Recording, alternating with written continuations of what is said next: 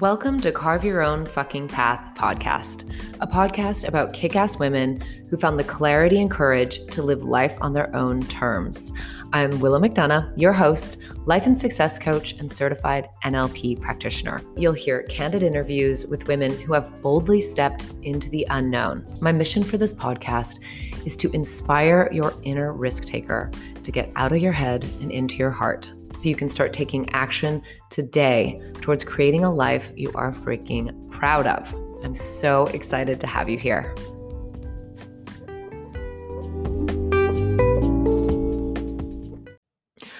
Ooh, do I have a treat for you?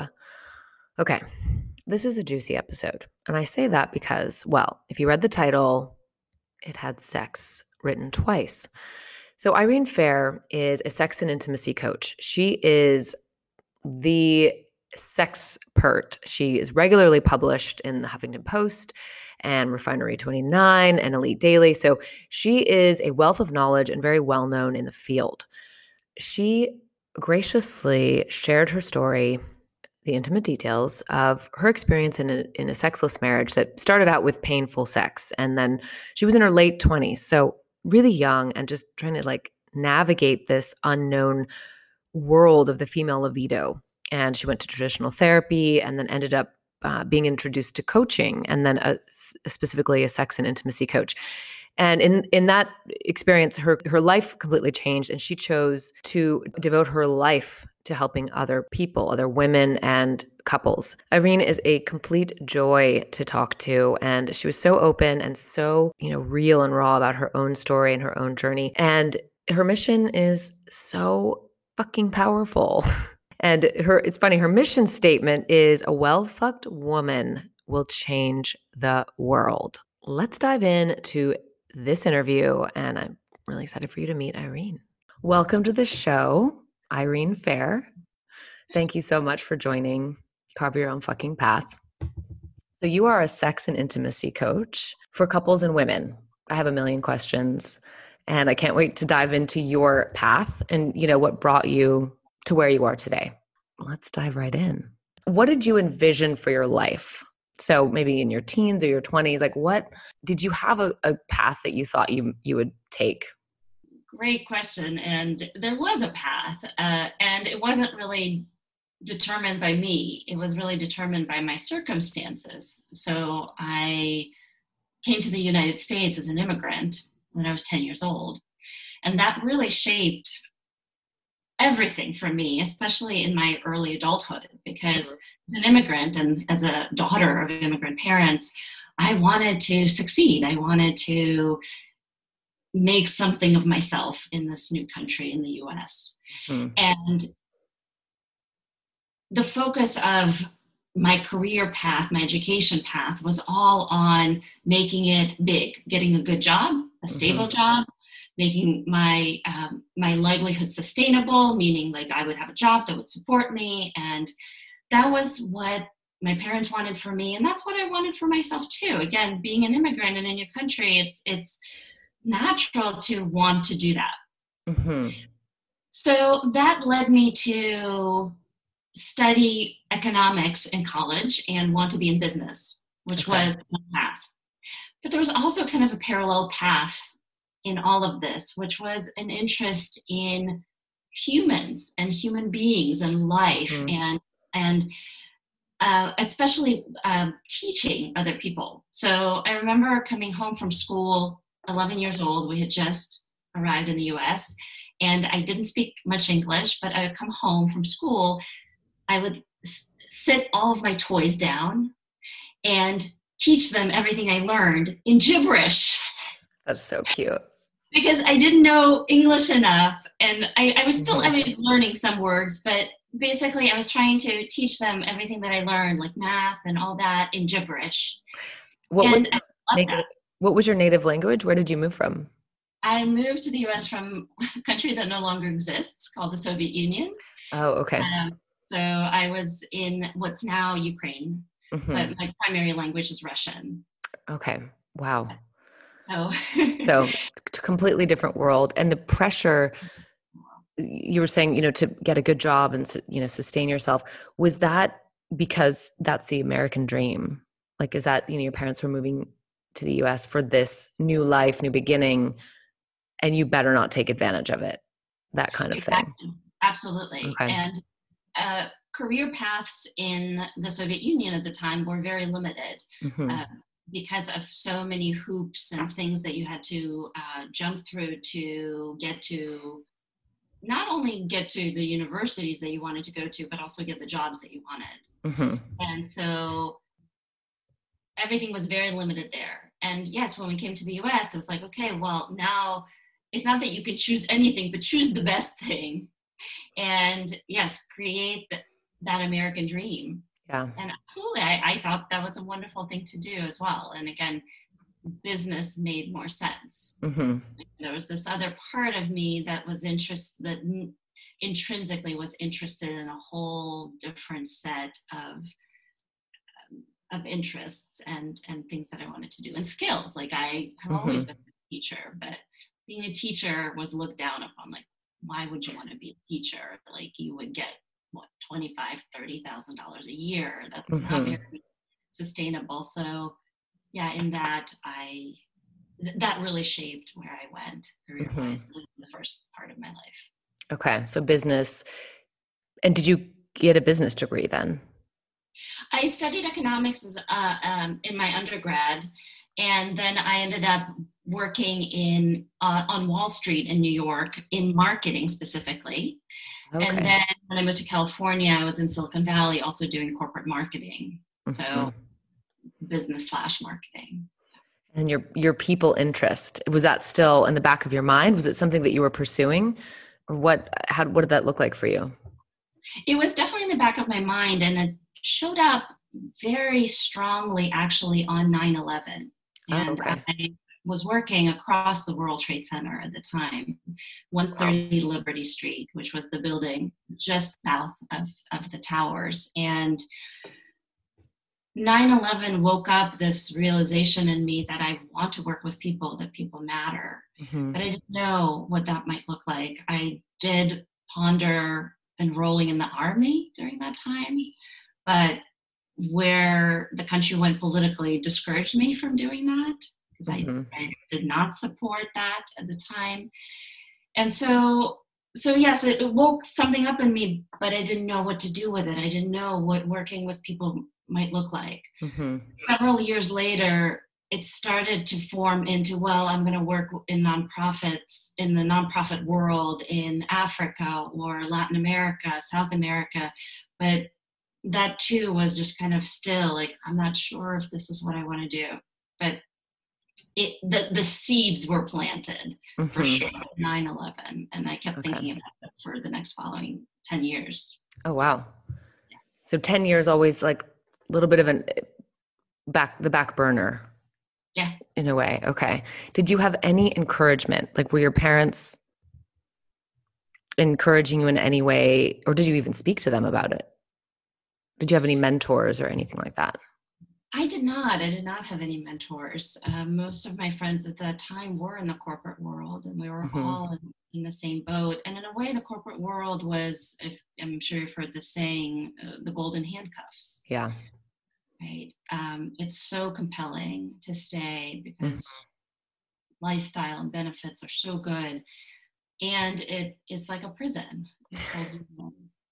You felt like you were in a prison. Oh, absolutely. I felt like I was using at most 5% of what I'm capable of. Like in terms of my skills and in terms of my whole being. Like, for example, I wasn't using my heart at work. Yeah. I wasn't using my my relationships with people. That wasn't, if you talked about relationships at work, just even relationships between people, like it was all about playing games and manipulation. Whereas for me, one of my biggest values is creating relationships based on respect and trust and honoring each other's talents and what we need and want. And so that wasn't exactly welcomed in the corporate world. And so, yes, I was, like I was saying, I was like I was saying, I was only using 5% of who I was. And I felt underused and underpowered and bored out of my mind. Hmm. And how long did you live like that? How long was that your reality? That was for about 13 years. Wow. Okay. So your 20s into your early 30s. Yes. Talk about your relationship, your most transformational relationship. So my most transformational relationship was my marriage. Hmm. And of course, I didn't think of that Right. way. Yeah. But what was unique about my marriage was, well, let me say first what wasn't unique. What wasn't unique was I met a man and we fell in love, and things were going great in the beginning. We thought we were happy with each other. We thought this was it. And um, there was just so much connection between us. It was so great. Hmm. And we were both in our late 20s or mid to late 20s. And we were having sex. Sex was great in the beginning. It was easy. And then we moved into different stages of commitment. We started spending more time with each other. Then we moved in with each other. Then we got married. And during that natural path that really naturally evolved, like it does for most couples, what happened along the way was that for me, sex started to get more difficult. So at some point, it started to get painful, and I went to doctors, and they checked everything out for me. They even checked if I had a lung tumor, which might be like pressing on all the insides in my genitals and causing pain. So everything was checked out, and everything checked out fine. And no one could explain why in the world would a woman in a long-term relationship with someone she loved was having painful sex. And I was getting no answers. I was getting actually wrong answers, in the sense of I was getting stuff like, well, it's normal for women to experience pain.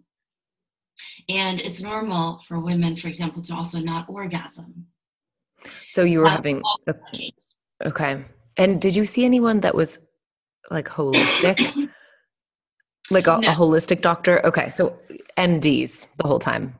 Yep. So gynecologists, regular doctors. Okay. And top of the line doctors. I was at a top university in California, hospital, and the same story. And it was devastating to hear that, because of course it's nice to know that nothing was wrong with me medically. There was nothing wrong with my body, but no one was providing any answers.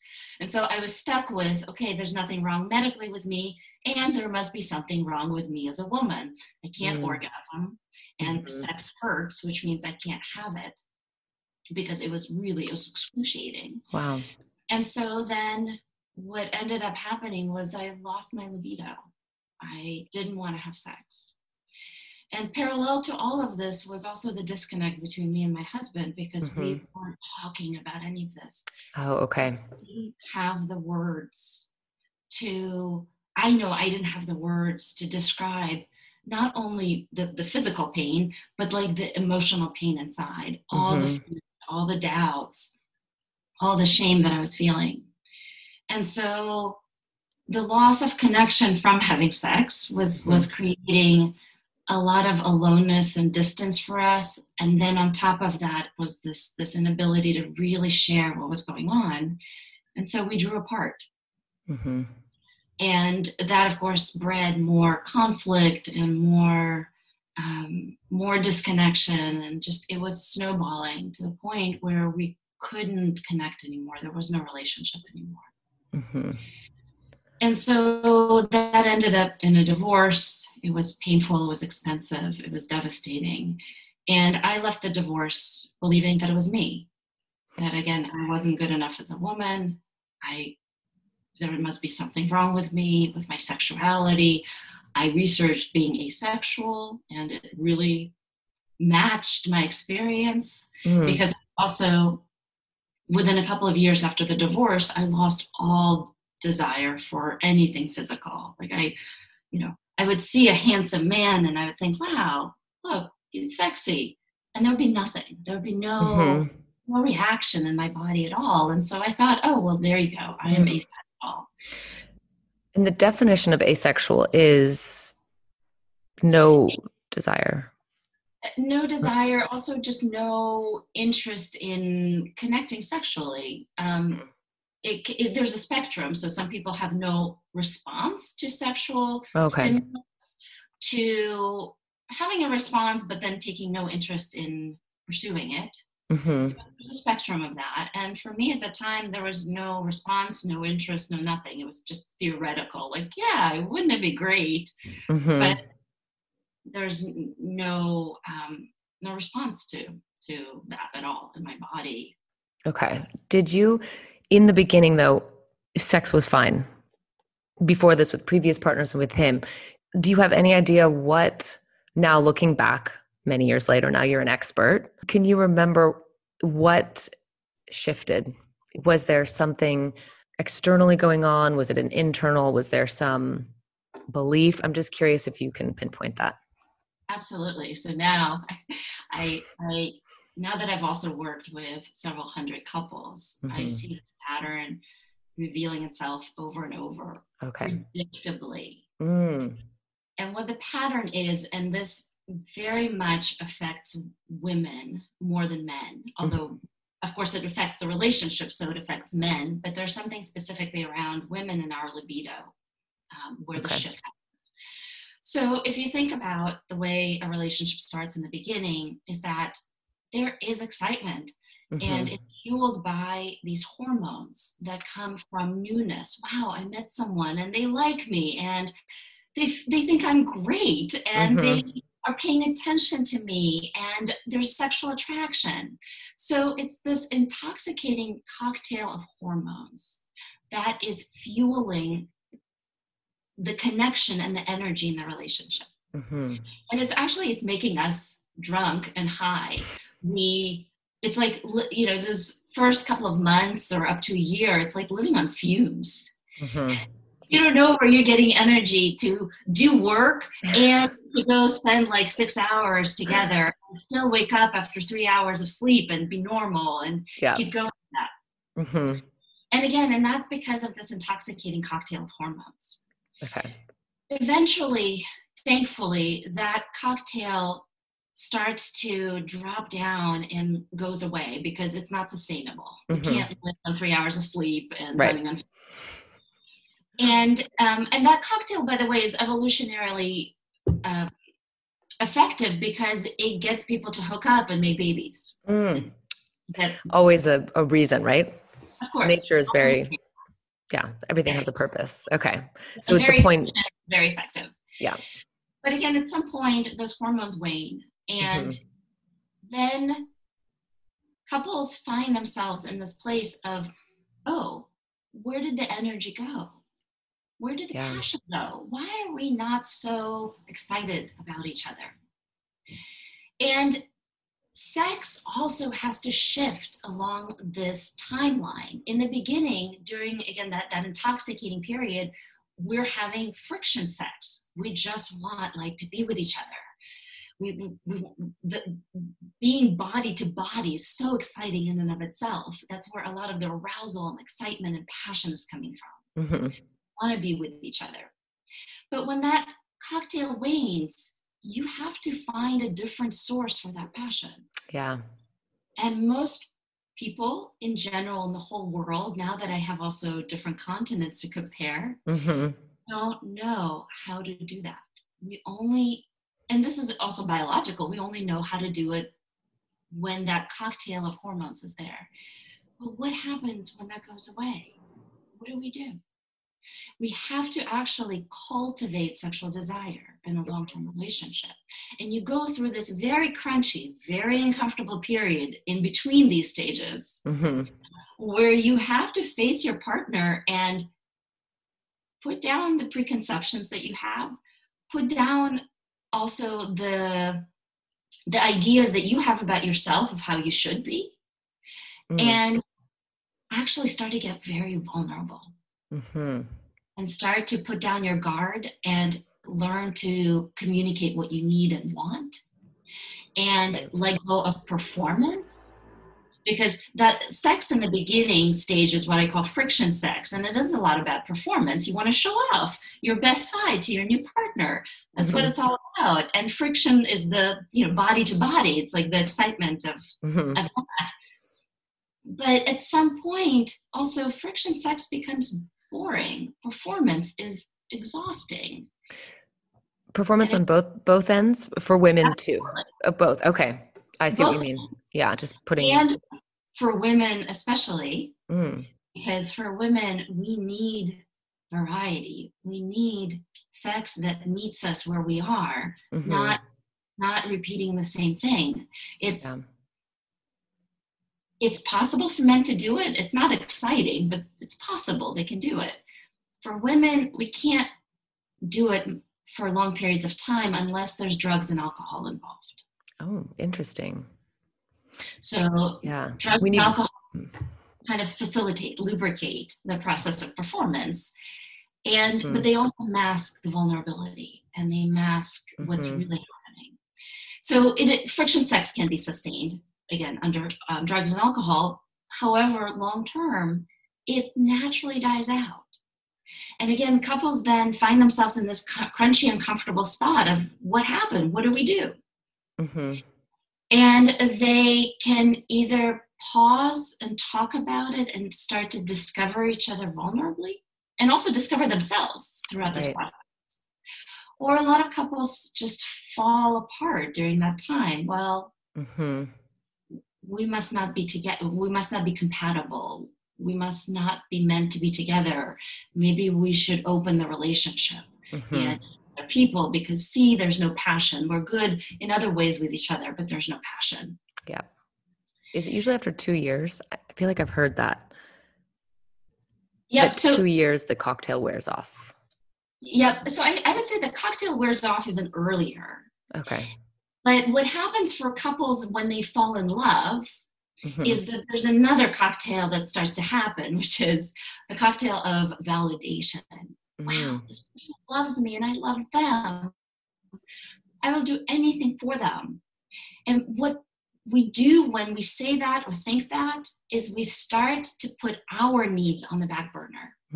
Yeah. And we start to want to please the other person. So it's a switch from performance to actually now giving, and not asking for what you need. So Hmm. curtailing the other direction of getting and receiving, Okay.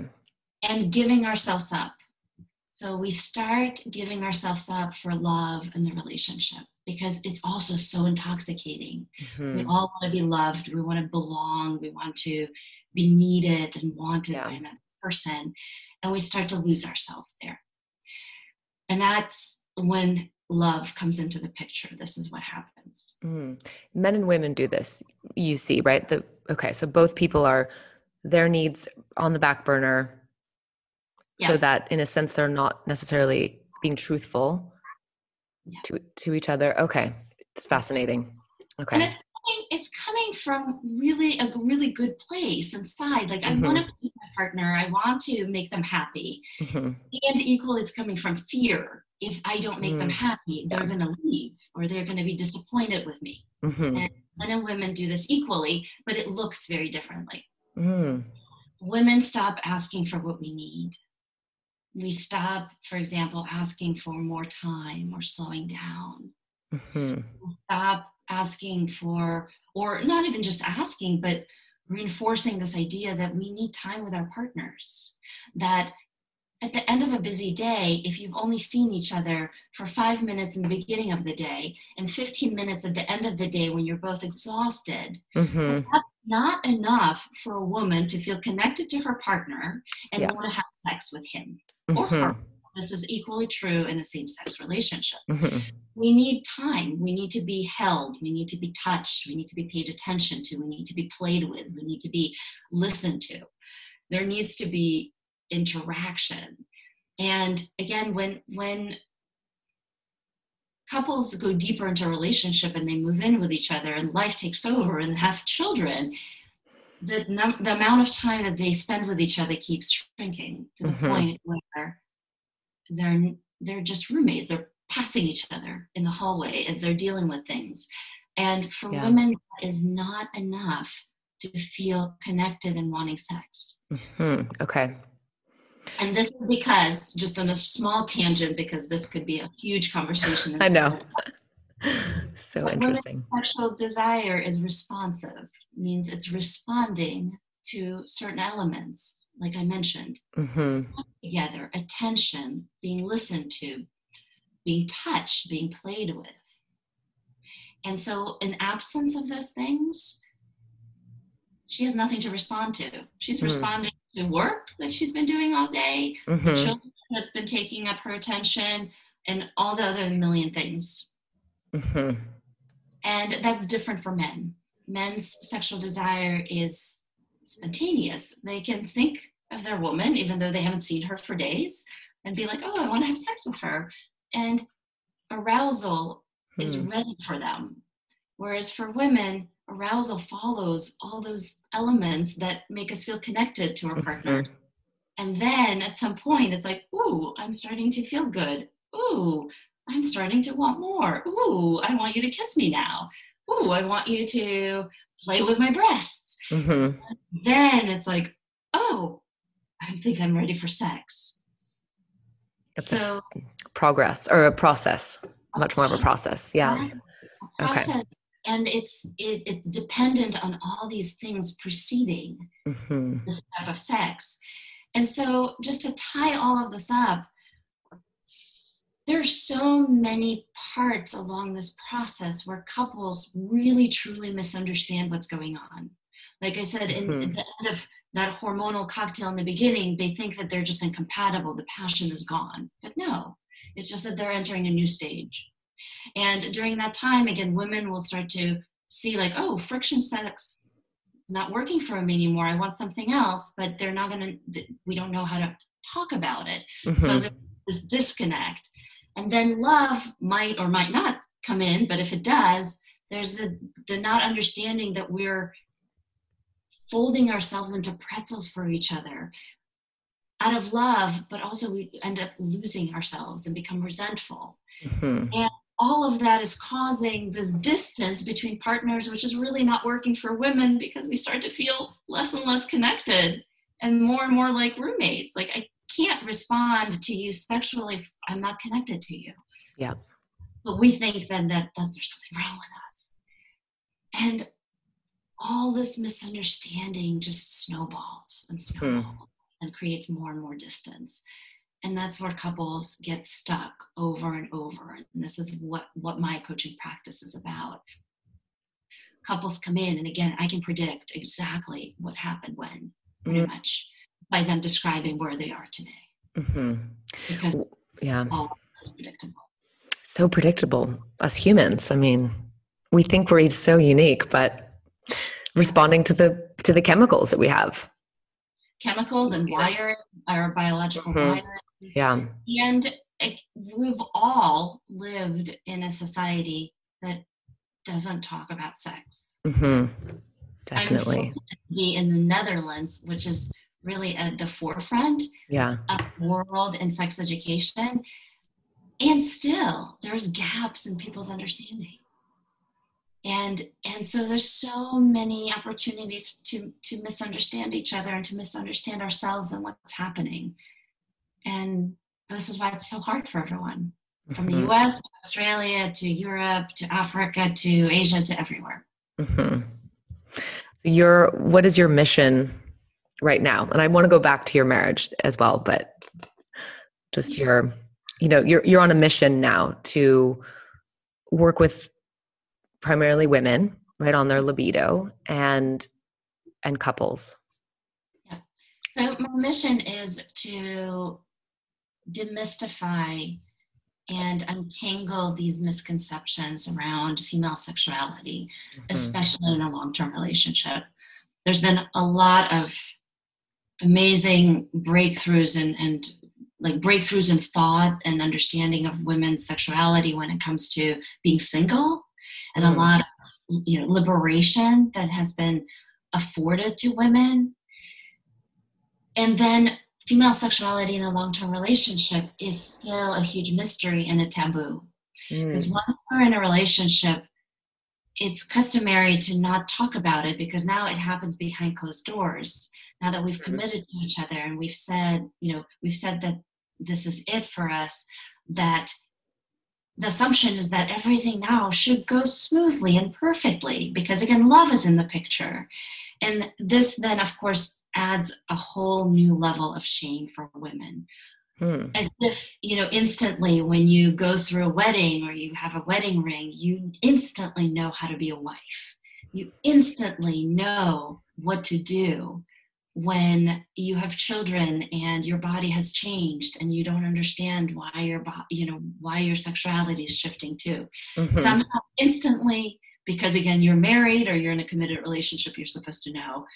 And again, that creates this other layer of shame. And that's what my mission is to help women and couples and men understand what's happening and help them find each other and realize their dreams of love and connection and a future that they really want together in a long-term relationship.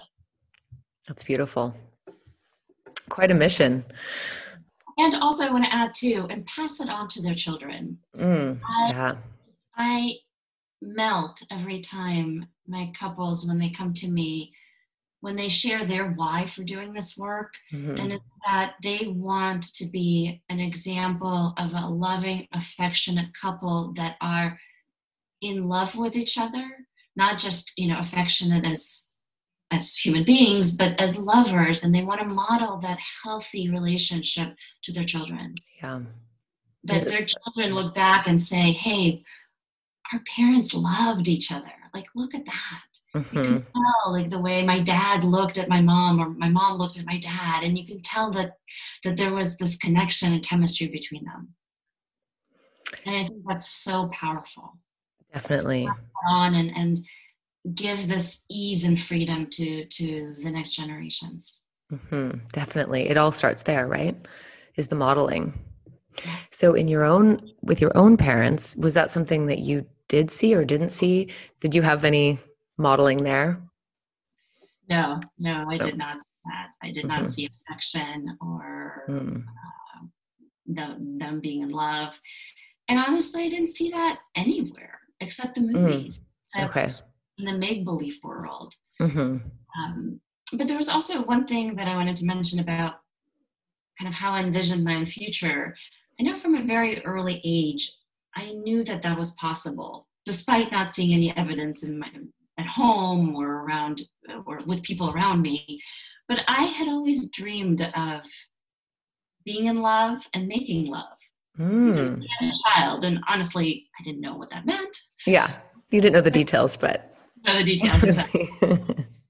But there was a deep knowing that that's possible, and it felt so real. And I did see some of that in the movies, and that is why my own experience with a sexless marriage was so painful, because in a way I thought that was possible. I saw that image inside myself, that making love and having passionate sex and being in love was possible. But then I wasn't experiencing it, and that gap was incredibly painful. And curious about your thought process, because the thinking and the shame you were talking about, when it grows, it just gets bigger and bigger. So in that time, you're in the marriage, there's not a lot of communication. And then because you're telling your own story, your partner's probably telling his own story. And so the mind-body connection is something I talk about a lot and have experienced, where something is going on emotionally and it's manifesting in the body. So was that something that, with the painful sex, do you equate that to the mind-body connection? Okay. Absolutely. And looking back, the mind-body connection, or actually the disconnection, started to happen because we started to lose connection between each other. Mm-hmm. I couldn't articulate that, hey, I do want to be able to orgasm. Can we explore this together? And that bred resentment. And then my body reacted to that. Yeah. My body naturally tightened up, because we as human animals cannot be open and closed at the same time. Resentment closes us up, right? It's a contraction. And for sex, women need to open up. We need to let our partners in. Muscles need to open up. Our whole body needs to receive a partner. And so it was, I didn't know any of this at the time, but it was all happening perfectly logically, where I was getting resentful, or I wasn't getting my needs met of the kind of attention that I needed from him, or the kind of touch that I needed from him. So I was closing down and I couldn't open up. And then the body was responding with tightness. And that created then the fears of what's wrong with me, the shame, there is something wrong with me, more disconnect, which meant the body was closing more up, which again made it harder to open up, and on and on. And it was just this downward spiral, to the point where I stopped wanting to have sex, because again, the body was like, well, why want it if you're closed up? And this is a piece that I really want to emphasize, that in modern medicine and in modern psychology, women losing our libido is seen as a pathology. There's something wrong with us. It's a disorder. The body is not acting the way it's supposed to. And the truth is, actually, the body is doing exactly what it's supposed to, given what is happening. Again, lack of connection, shame, resentment.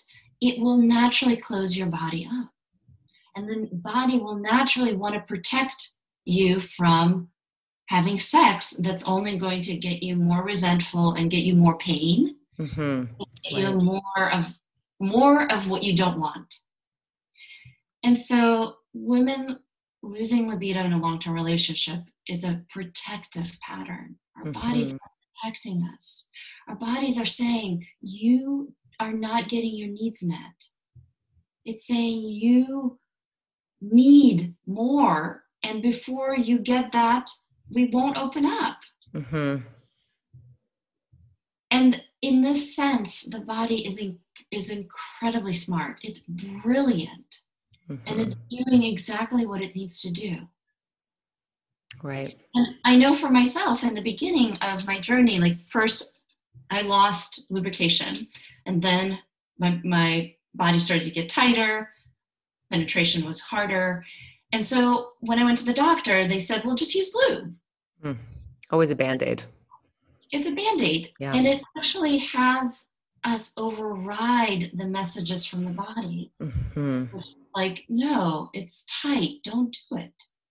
Get your needs met first, which will allow the body to open up and lubricate, instead of using the lubricant to push through the closed gates. Right. Yes. Oh, so counterintuitive. But again, looking at the body as just a machine, something's broken, exactly. Put this thing in there to help. So during that time, so you were early 30s, right? This is still late 20s. Late 20s. And what resources did you have? Was there books that you were reading? I mean, any websites? So I was getting referrals from gynecologists to sex therapists, and that was just such a scary prospect, because what I associated sex therapists with was I was going to be diagnosed as a freak. I was going to be diagnosed as being sick, and that was the prevalent thought at the time. Isn't it? Like I said, like you have a disorder. There's something wrong with you. And so I was completely freaked out by the prospects of going to see a sex therapist. I did talk to regular therapists, and they just hadn't they couldn't talk about it at all. Wow. And I then sought out some books. And I remember I was reading a book called For Yourself by Lonnie Barbach or something like that. And I haven't revisited the book since, but I do remember that it said, well, just masturbate. Just masturbate, and that's going to get your desire back. And I remember reading it and trying masturbating, but still, all the relational needs were not being met. Mm-hmm. And so there was a disconnect. Like, it was missing so much of what makes sex in a relationship different than just sex, like a one-night stand or a casual sex or masturbation. Mm-hmm. And it is trust and safety and connection with a partner, and being able to open up with a partner. Mm-hmm. And so that book, I remember, just added more to my inadequacy and shame, because there I was trying to masturbate, and not only was nothing happening, but I felt worse about myself because nothing was happening. And I, Mm-hmm. Day over day, I was like, wow, I'm not feeling more desire for my husband. It's a vicious cycle. It's a vicious Sounds cycle. like. Exactly. Absolutely. And that's what my clients go through. It's like, it's this incredible vicious cycle that's so hard to get out of, because it's so sticky too. Once you introduce fear and shame and guilt, it's so hard to get out of it without help. Without help, exactly. And so you were going to therapists. What was the turning point for you coming to your own healing and then turning that around now to be on a massive mission? Yeah. The big turnaround was actually discovering coaches rather than therapists. Mm-hmm. I found then my experiences with therapists being very negative, in the sense that everything was about me being like having a disorder or something wrong with me, and fixing me. And then I discovered coaches. I went on a women's retreat just for 2 days in Northern California. And I met these coaches who started asking these questions, which the therapists had never asked me. Wild. Questions such as, what do you want? What lights you up? Mm-hmm. What's your vision? Like, how do you want a relationship to go if you really envisioned it the way you want it to be? And honestly, and I'm still like just so amazed of how revolutionary that was, because no one in my whole life had ever asked me, what do you want? Wow. Yeah. And cared about the answer. Because your question about my trajectory for life and education, it was like, what should I do? Mm-hmm. What kind of career should I have? What career would make me better off? There's always calculations. Or where should I live? What city or what place? It's always shoulds, or again, what would make sense or be better. Mm-hmm. No one ever asked me, what do I want? And so that was, and this wasn't on the sexual level. That was just powerful questions. Powerful questions. Yeah. And as I started working with these coaches, I left the whole therapy field behind. And I remember a therapist actually yelling at me that I was giving up on myself, that I was sicker than that he thought I was. Wow. But I saw a break where the light was shining through those questions. And so I started working with coaches, and I started to wake up to my own desires of, what do I want? What does a meaningful life look like for me? What does a satisfying life look like for me? And about 6 months into that work, I also started to come alive. Between my divorce and this time, there was about a 5-year gap. Mm-hmm. And during those 5 years, I had shut down completely. I had shrunk from shame and shrunk from all those beliefs that I'm broken and that I'm not good enough as a woman. And so I became invisible at work, with men, in just general relationships. And after 6 months of being coached and starting to wake up, I started to become visible to men again. Your light was back on. Yeah, the light was back on.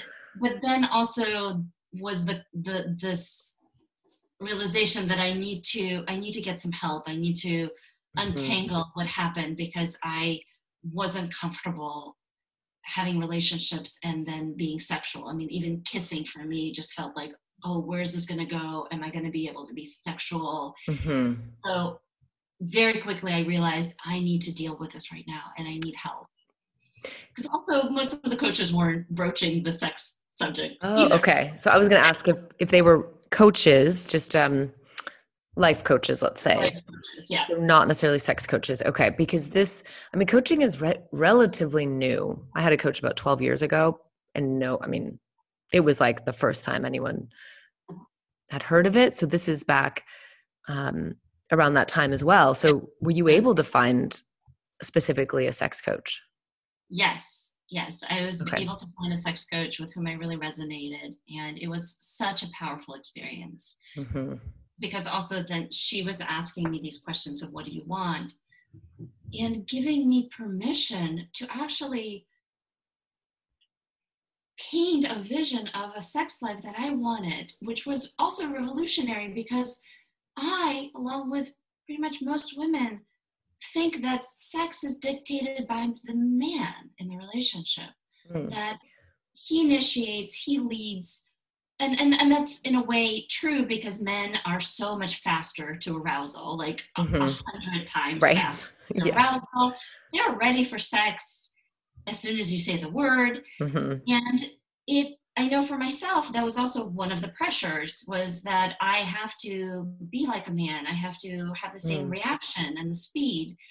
And when I started working with a sex coach, she started to give me permission to honor my pace, to listen to my body, to understand my needs and desires and speak them. And that's when, honestly, like with life coaches, I was growing at a very, impressive clip. Like over 6 months, I really had overhauled so much of my life, like limiting beliefs. And I had asked for a raise and a promotion at work, and I had gotten it. Like there were just things that were happening that I had never been able to do. But then when I started working with a sex coach and we started to talk about these very vulnerable areas that are at the core of who I am, how I see myself as a woman, and how what I believe I deserve. The growth just skyrocketed. It just took off like a rocket ship, and it was so amazing. And it was then very quickly into that journey that I was clear, like 100% clear, that this is what I want to do. Our sexuality as women is not a nice to have, and it's not just for reproductory purposes. It's part of our power. It's like an engine that gives us a boost. And so at that time I had been living on maybe 1 out of 3 engines, because it was like I had discovered coaching and I was really excited about it, and that gave me purpose. But there was the sexuality engine, and then there was the relationship engine. And then they were connected because for me, I couldn't have a relationship if I wasn't available for sex. So those two parts went together. And so I was just running on 1 engine. And when those two other engines went online, I was blown away by how confident I started to feel, how good I started to feel in my body, how clear I started to be, how courageous I started to be. And that was the moment where I knew, like, this is what I wanted to do. And at that time, it was limited to working with women. And that was very early on in my experience, but it was just very clear. Sex, sexuality, relationships, and women's power are intertwined. And what I say today is that a well-fucked woman will change the world. Because it's the power that we have that comes from receiving pleasure, being satisfied, and expressing ourselves in that realm, in the passionate realm, in the vulnerable realm of sex and sexuality. Once that engine is on, we are unstoppable. And I saw that in my own life, and I see that with all my clients, and that's what gets me going every day. Every day. Wow. That's incredible. I love that. I got to write that down. Well-fucked woman will change the world. And, Absolutely. and okay, so that was your aha moment. And then you went on a journey to then, I mean, study for many years, I'm assuming. Yep. So and being a research subject. Oh, okay. Yes. Yes. And doing all your, so you have, talk a little bit about your education, what the process, like, what that looked like. And that was probably a lot of discovery in that as well. Like what's available out there and what did you resonate with? Yeah. So my path started with learning this practice called orgasmic meditation, which is it's a sexual meditation practice that brings together mindfulness and awareness of the body while being touched sexually. And that was incredibly liberating for me because it helped me come into my body and learn about it. And so I practiced that for several years and was involved with the people who created the practice and was studying with them. But that was just one small element. That was kind of where I started. But it got me then interested in also understanding the whole psychosomatic connection, the body-mind connection. And that led me to study also trauma. So I studied somatic experiencing, which is SE for short. It's a modality that was created by Peter Levine, and it's a trauma resolution modality that works with the nervous system, which is incredibly important for sexuality. So this started then to add this level of understanding of what do our bodies, primarily as women, but for men as well, what do we need in terms of safety for the nervous system to relax so that it can get aroused? Okay. And this added, again, a whole level of richness to understanding of sexuality and what we need for sexuality to go online fully, to be able to express sexuality, but in a safe place. And then I also started to work with couples. And so then I trained with John and Julie Gottman. And I studied Sue Johnson's work in emotionally focused therapy and started to add the emotional focus and the richness that comes from understanding that. And how to help couples and women as well, but primarily this is a couples challenge, and that's to connect emotionally during the challenging times when there is disconnection, when there is conflict.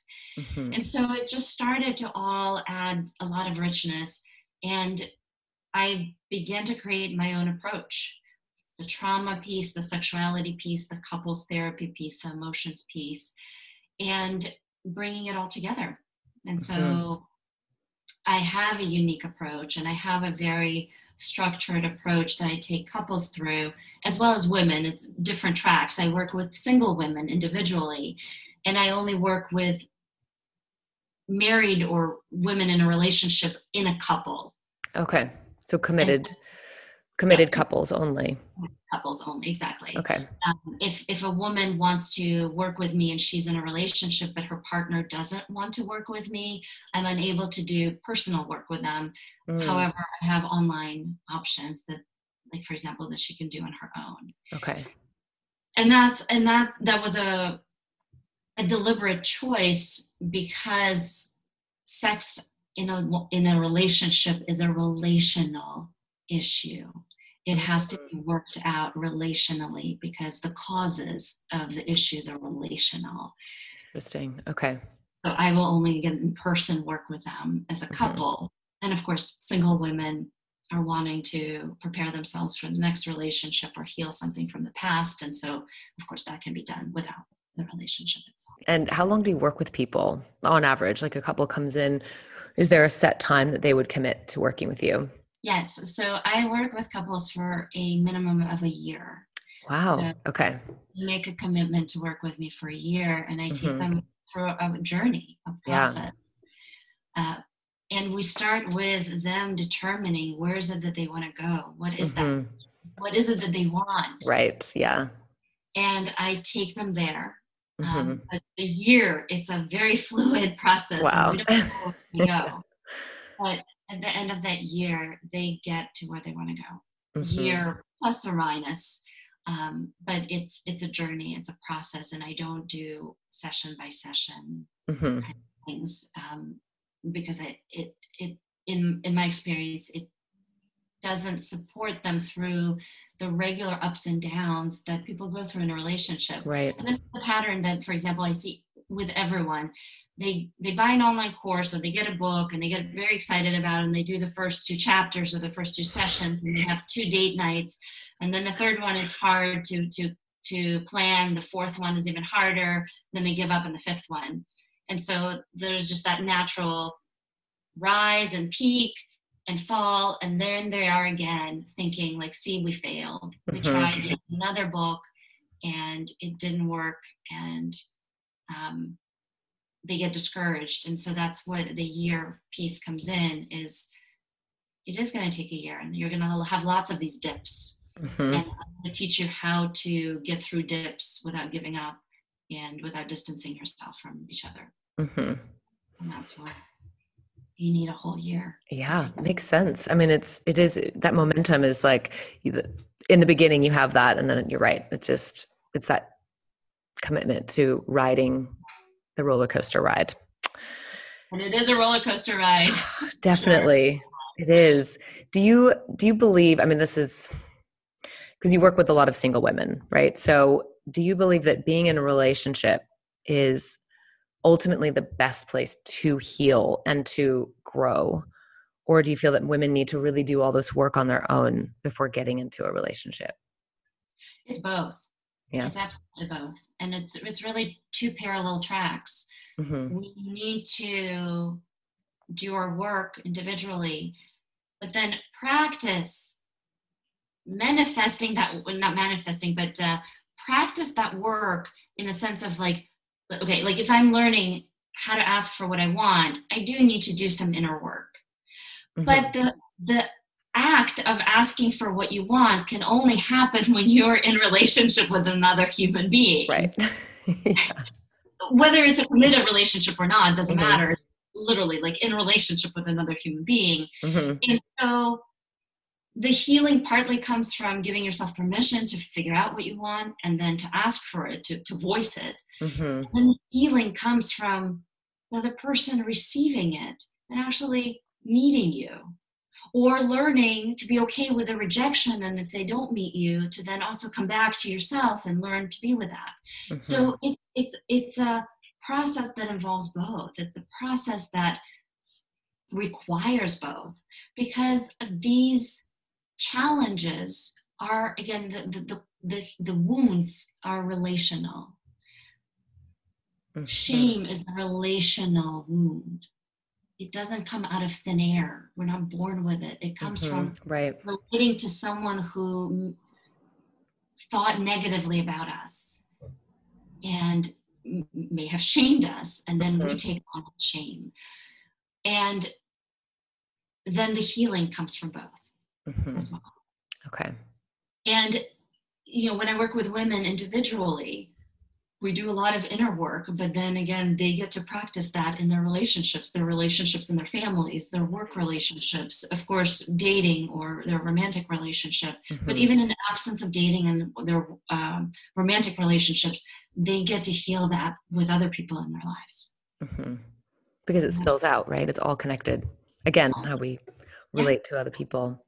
So I just want to know, so your biggest pain has become your greatest gift. Absolutely. Right. So what would you tell other people, let's say maybe not in a necessarily similar situation, but how did you take, this incredibly painful experience that you went through with marriage and then divorce and then turn it around? The biggest thing I would say is get help. Mm-hmm. that was honestly, that was the second biggest gift. The pain was absolutely the motivator, and it got me to do something, but that something was getting help. And like I mentioned earlier, these patterns, these downward spirals are so sticky. They are so much that gets tangled up. The shame and hurt feelings and resentment and attachment wounds from childhood and trauma doesn't necessarily have to be some kind of huge trauma like abuse or rape, but the trauma of being human. Exactly. Of little t traumas that affect how we show up. And so it all gets tangled up. And we stop being able to see our own goodness, our own wholeness. And that's where the transformation happened for me, that there was this pain and I got help. And I still, I'm a huge proponent of getting coached, of going to therapy. Now I'm a lot better at finding therapists who are amazing. And are really focused also on wholeness and wellness, and having someone help you see the wholeness in you and the vision and the dreams, and help realize that. Because again, I wouldn't be here if that part was missing. I would not have figured this out because I was caught in the same thoughts that dragging me down. Right. Totally, I couldn't see outside of them. So so the pain and then getting help are huge elements of transformation. And what's next for you? You're not alone. Yes, you're not alone. Exactly. And just even putting, this content out there, and you have courses and you're speaking and writing articles in many magazines. So quickly, can you touch on that? And I'll put all your, where people can find you. Thank you. So I've been published in the Huffington Post, and I'm regularly quoted in magazines such as Elite Daily and Bustle and Refinery 29. So you can see me as a sexpert. A sex expert. I love that. Yes. And I write also a lot on my blog, which is at irenefair.com. And also on the website, I have a free mini course, which has gotten amazing feedback from pretty much like everyone writes to me about it. And it's called How to Want Sex Again. And it's for women who have gone through similar situations that I mentioned that I went through in my marriage, their libido, dealing with painful sex.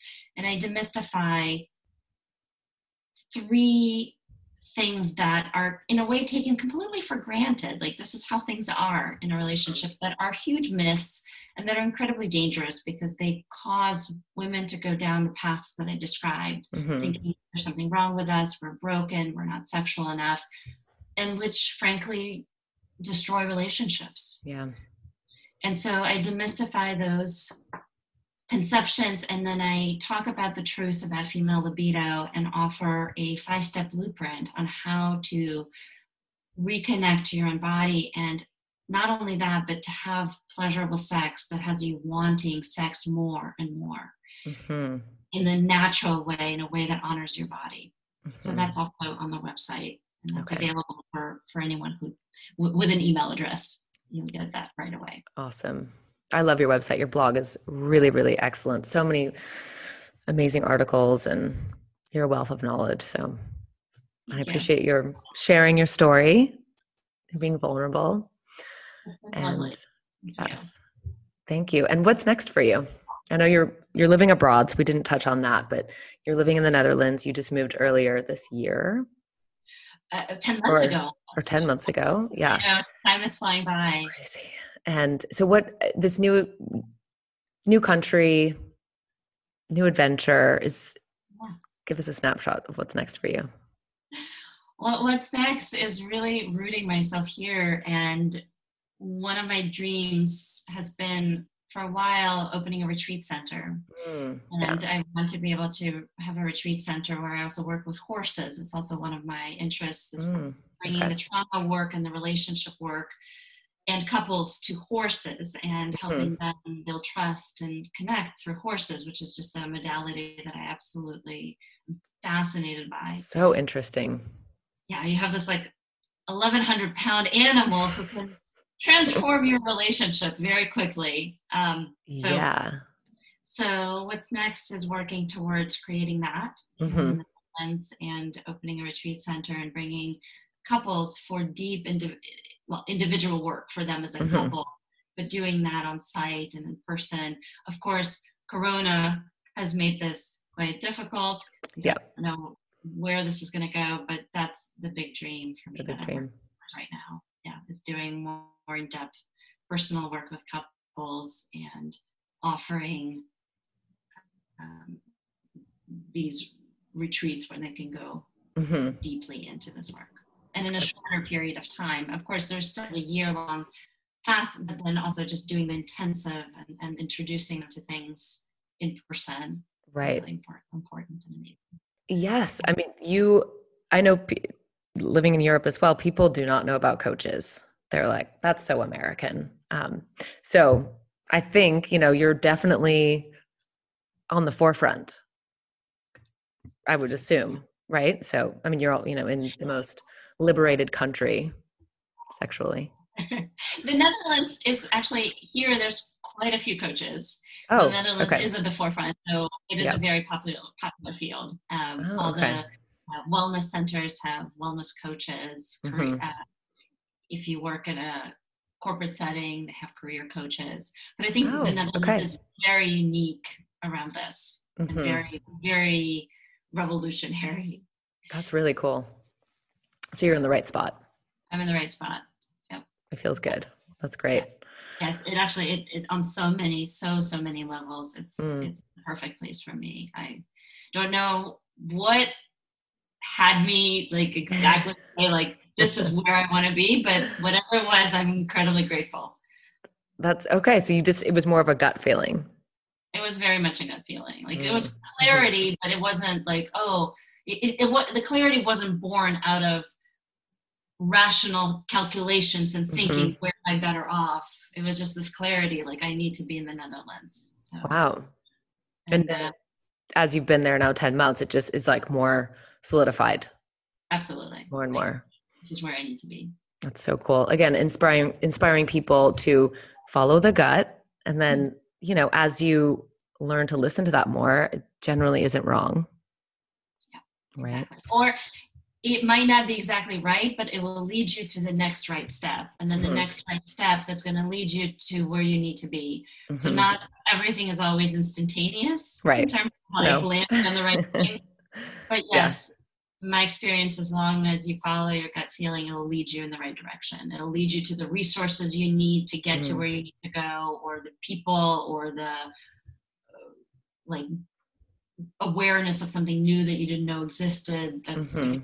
lead you to the right place. So listen to your intuition. Listen to your intuition. Would you have to And ask again? yourself, what do you want? Yes, exactly. It's a question that is so fundamental, but so overlooked, like you said. So I'm so glad you talked about that because it's really, I mean, that's why I love coaching as well. The answers are inside. We're just not being asked those questions a lot of the time. Exactly. Awesome. Thank you so much, Irene. Thank you so much for having me. It was my pleasure to share my story and to have this conversation.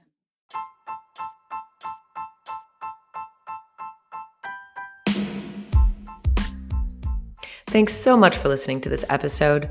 I truly believe you owe it to yourself to be courageous and unapologetic about what you really want in this life. Make sure to subscribe where you listen to your podcasts so you never miss an episode. And hey, if you want to share your story or just say hi, go ahead and find me on Instagram at whereiswillow. I would love to hear from you. Cheers to carving your own fucking path.